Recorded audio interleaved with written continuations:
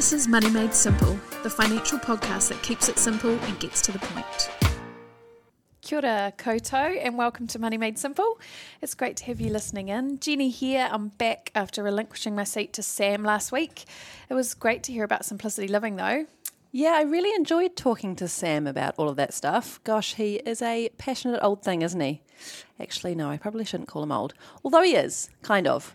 I don't know. Anyway, gloss over that bit. So maybe let's get back on track and talk about what we want to talk about in this episode. Yes. Today we're going to be really drilling down into KiwiSaver contributions. Super exciting, right? Oh, I'm excited. Yes. Cool. So, let's get cracking. We did cover a little bit of this in our What is KiwiSaver podcast a couple of episodes ago, but we kind of just want to drill down a little bit, as Jenny said, into what are KiwiSaver contributions, how they work, and how many types are there. Okay, well, let's start with what do we mean by KiwiSaver contributions? It's basically just the money going into your KiwiSaver account over time. So where that comes from, it comes from different places. We're going to talk about that. But it's all money that is being contributed to your KiwiSaver account. Cool. So that contributes to your balance. Yes. So there's 4 key types. The first is employee. So that's the contributions that you are making if you are employed. The employer contributions are made by your employer. If you're an employee. Yes. Kind of thing. Stacks up, doesn't it? Then the third type of contribution, voluntary. So that's any money that you put in when you want. That's often used by people who are self-employed. And then the fourth type, if you are eligible, you'll also get the government contribution. We'll talk about that in a bit more detail. And so to really understand how much you're putting in, how much your employer's putting in, you can do that via My IR. Just logging in and going to the KiwiSaver section, or you can do it via your provider. So at Simplicity, for example, we have a member app. You can log into your account and you can look on the transactions page. You can organise that by contribution type. So you can see over a set period of time, a year, or the whole time you've been contributing, how much you've contributed personally. And so that's your employee. Cool. Yes. And could you also separate that out into how much your employer has contributed or how much the government contributed if you were eligible? Yes, because it's actually quite important because you sometimes are only able to count certain types of contributions. For example, to calculate the government contribution, we'll talk about that a bit more later. Okay, so good to be able to see that either via My IR or your provider. Yes, I mean, I don't know what other providers do via their member portals or apps, but I'm sure most of them make that information available. Okay. Cool. So let's look at the different contribution types in a little bit more detail. So, employee contributions, which are the contributions that we make from our pre-tax wages or salary. These contributions are automated, so they basically come straight out of our pay if we're signed up to the KiwiSaver scheme. You don't have to do anything. Yeah, so you have to contribute at least if 3% you're enrolled. If you're enrolled. Yeah. Okay, cool. But you can also choose to contribute more, so 4%, 6%, 8% or 10% if you would like to. So it may suit people to contribute different amounts at different times in their lives.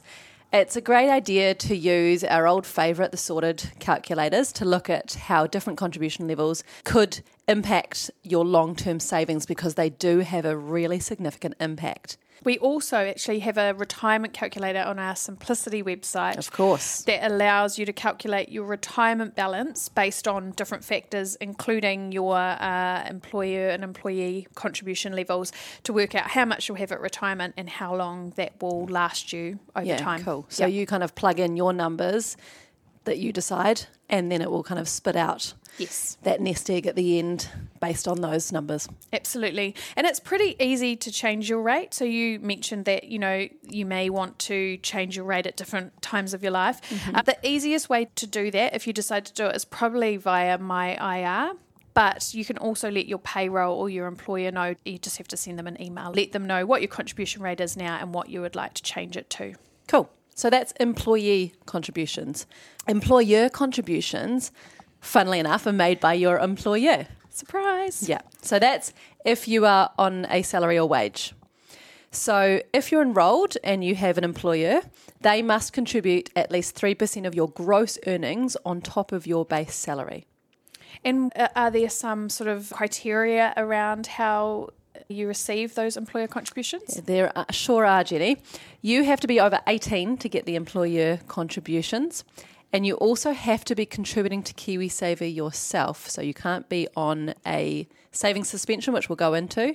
And just to note, I think that your contribution, the employee contribution, is not taxed, but your employer... As it goes in, right? As it goes in, but your employer contribution is. That tax is called an ESCT. Correct. Do you know what that stands for? I Liv? sure do.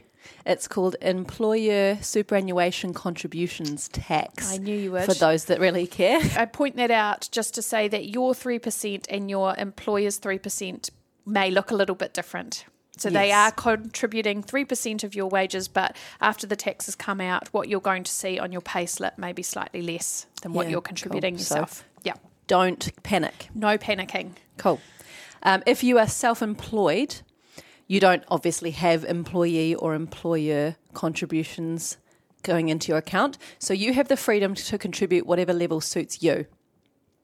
So you could obviously set them at one of those levels that we discussed, 3, 4, 6, 8, 10, and you could automate it in order to make sure that you're putting the money aside for that financial future. Or you can decide whatever you want to contribute at different time periods. It doesn't need to be automated.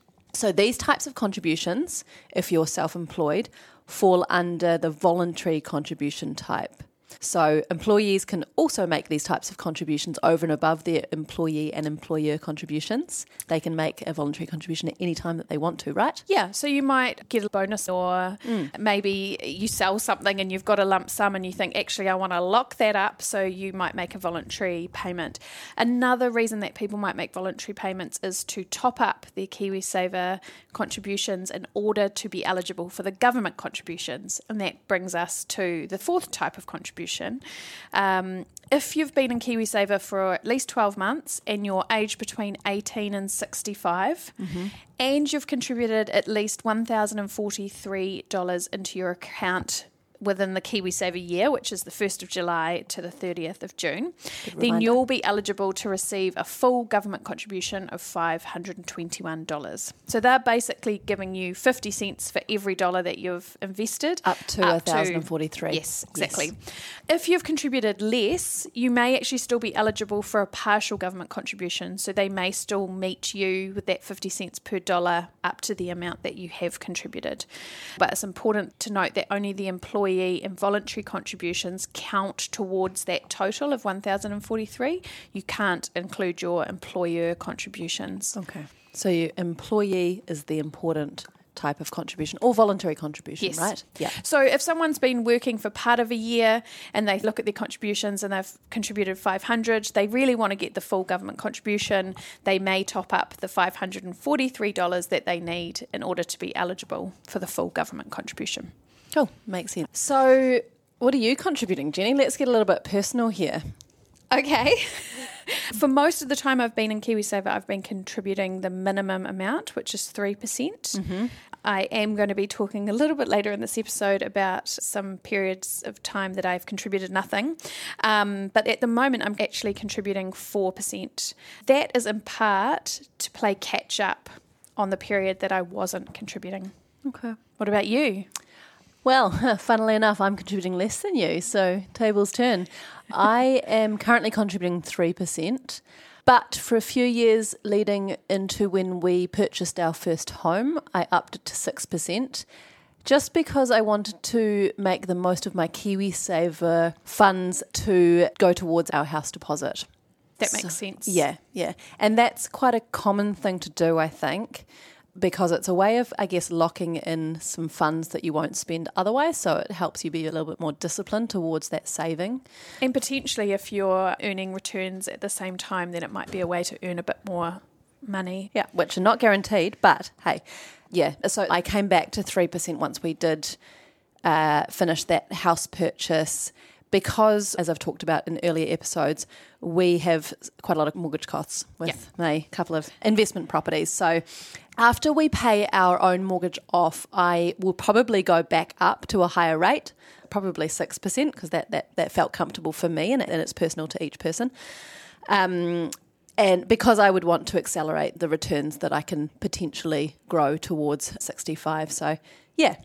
So this is exactly why, there are those different rates, and it's been set up so it is fairly straightforward to change your contribution rate. One thing we didn't mention was that you can't change your contribution rate willy-nilly whenever you want. You can't just change it every month, right? No, I as far as I understand, you can change it every 3 months. However, your employer could agree to a shorter time frame, so... If necessary. Yes, if they want to just keep changing it for you every month because that's what you want to do, which I'm not sure why you would, but that can be negotiated. So, yeah. So it would definitely be worth, if you may or may not know how much you're contributing to your KiwiSaver account at the moment, logging on to MyIR or your own KiwiSaver account and just looking at that and working out whether that's the right rate for you now. Like we said, there's some great tools on our website and on Sorted that allow you to change the contribution rate and see what difference that will make in the long term. So that's definitely a good thing to do. Yes. And in terms of that contribution rate, that brings me on to another important topic that we need to cover around contributions, and that's taking a contribution holiday, or what is often now termed as a savings suspension. Yes, so that's actually a good point, that it was called a contribution holiday and now it's called a savings suspension. The IRD actually changed the name of this concept because a contribution holiday sounds fun. It is quite fun, isn't it? Ooh, I might take a contribution. Did you find it fun when you took one? I think I had a little thrill when I took one. But now it's called a savings suspension, and it's a name that maybe better reflects what you're doing, and that is suspending your very important savings. So employees who have contributed and been a member for 12 months or more of KiwiSaver can apply to have a savings suspension for 3 months up to 1 year. This is when you stop making contributions to your KiwiSaver, and your employer will also stop their contributions. So that is an important thing to remember, okay? Yes. So both the money you're putting in stops and your employer's contributions stop also. You don't need to give a reason. So applying for a savings suspension doesn't require you to explain your motivation for doing this, but you do need to apply. You can do that via the IRD. You can take as many savings suspensions as you would want or need, but if you don't reapply at the 12-month mark, then you just start contributing again. Cool. Okay. And yeah, as Jenny just noted, you don't actually apply for a savings suspension with your employer or with your KiwiSaver provider. That is done directly with the IRD. Yes. So, Jenny, tell me about your own savings suspension experiences. Well, I've learned a lot about financial management over the last few years at Simplicity, and prior to this, I definitely didn't prioritise KiwiSaver. It was something I did opt into at the beginning, and I was very pleased to get the $1,000 Kickstarter amount. Oh, those were the days, that we weren't they? did, yes. Yeah. But the period of time when KiwiSaver started also coincided with me starting a family and also doing some postgraduate study and travelling.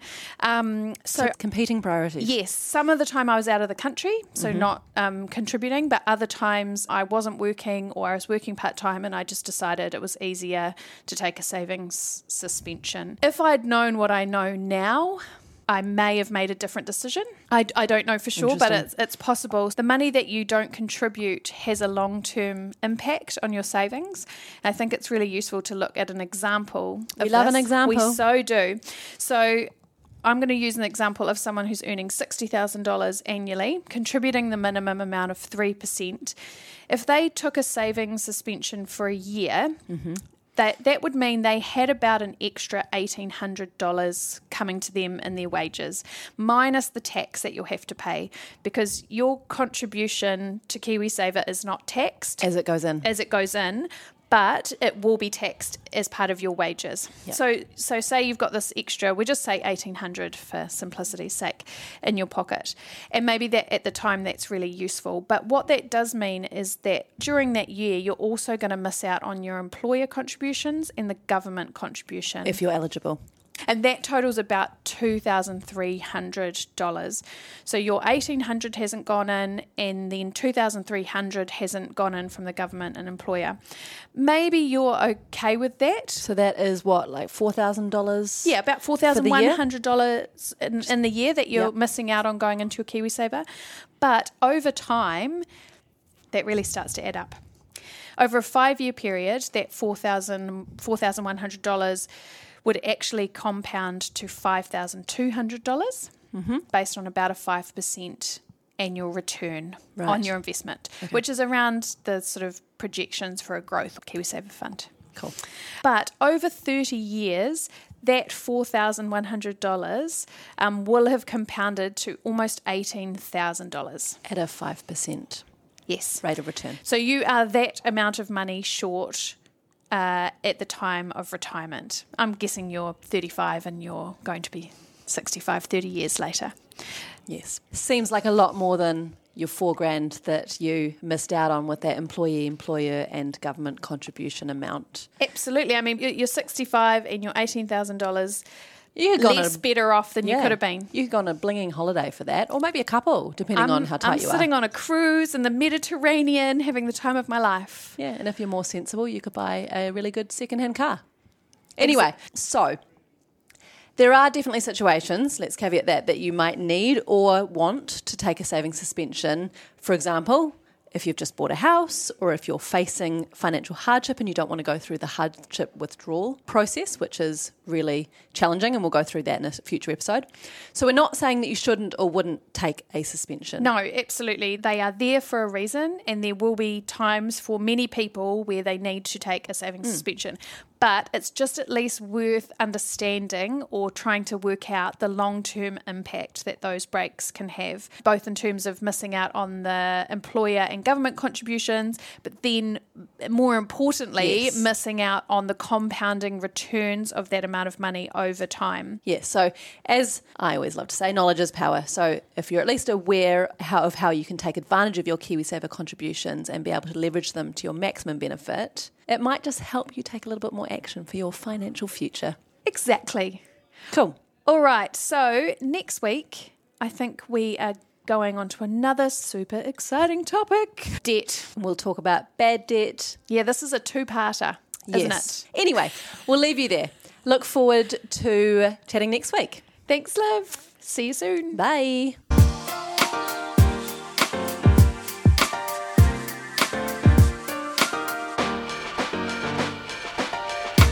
This podcast contains personal opinions and is intended to provide educational information only. It doesn't relate to your particular financial situation or goals and is not financial advice or recommendations. Simplicity New Zealand Limited is the issuer of the Simplicity KiwiSaver scheme and investment funds. For product disclosure statements, please visit Simplicity's website, simplicity.kiwi.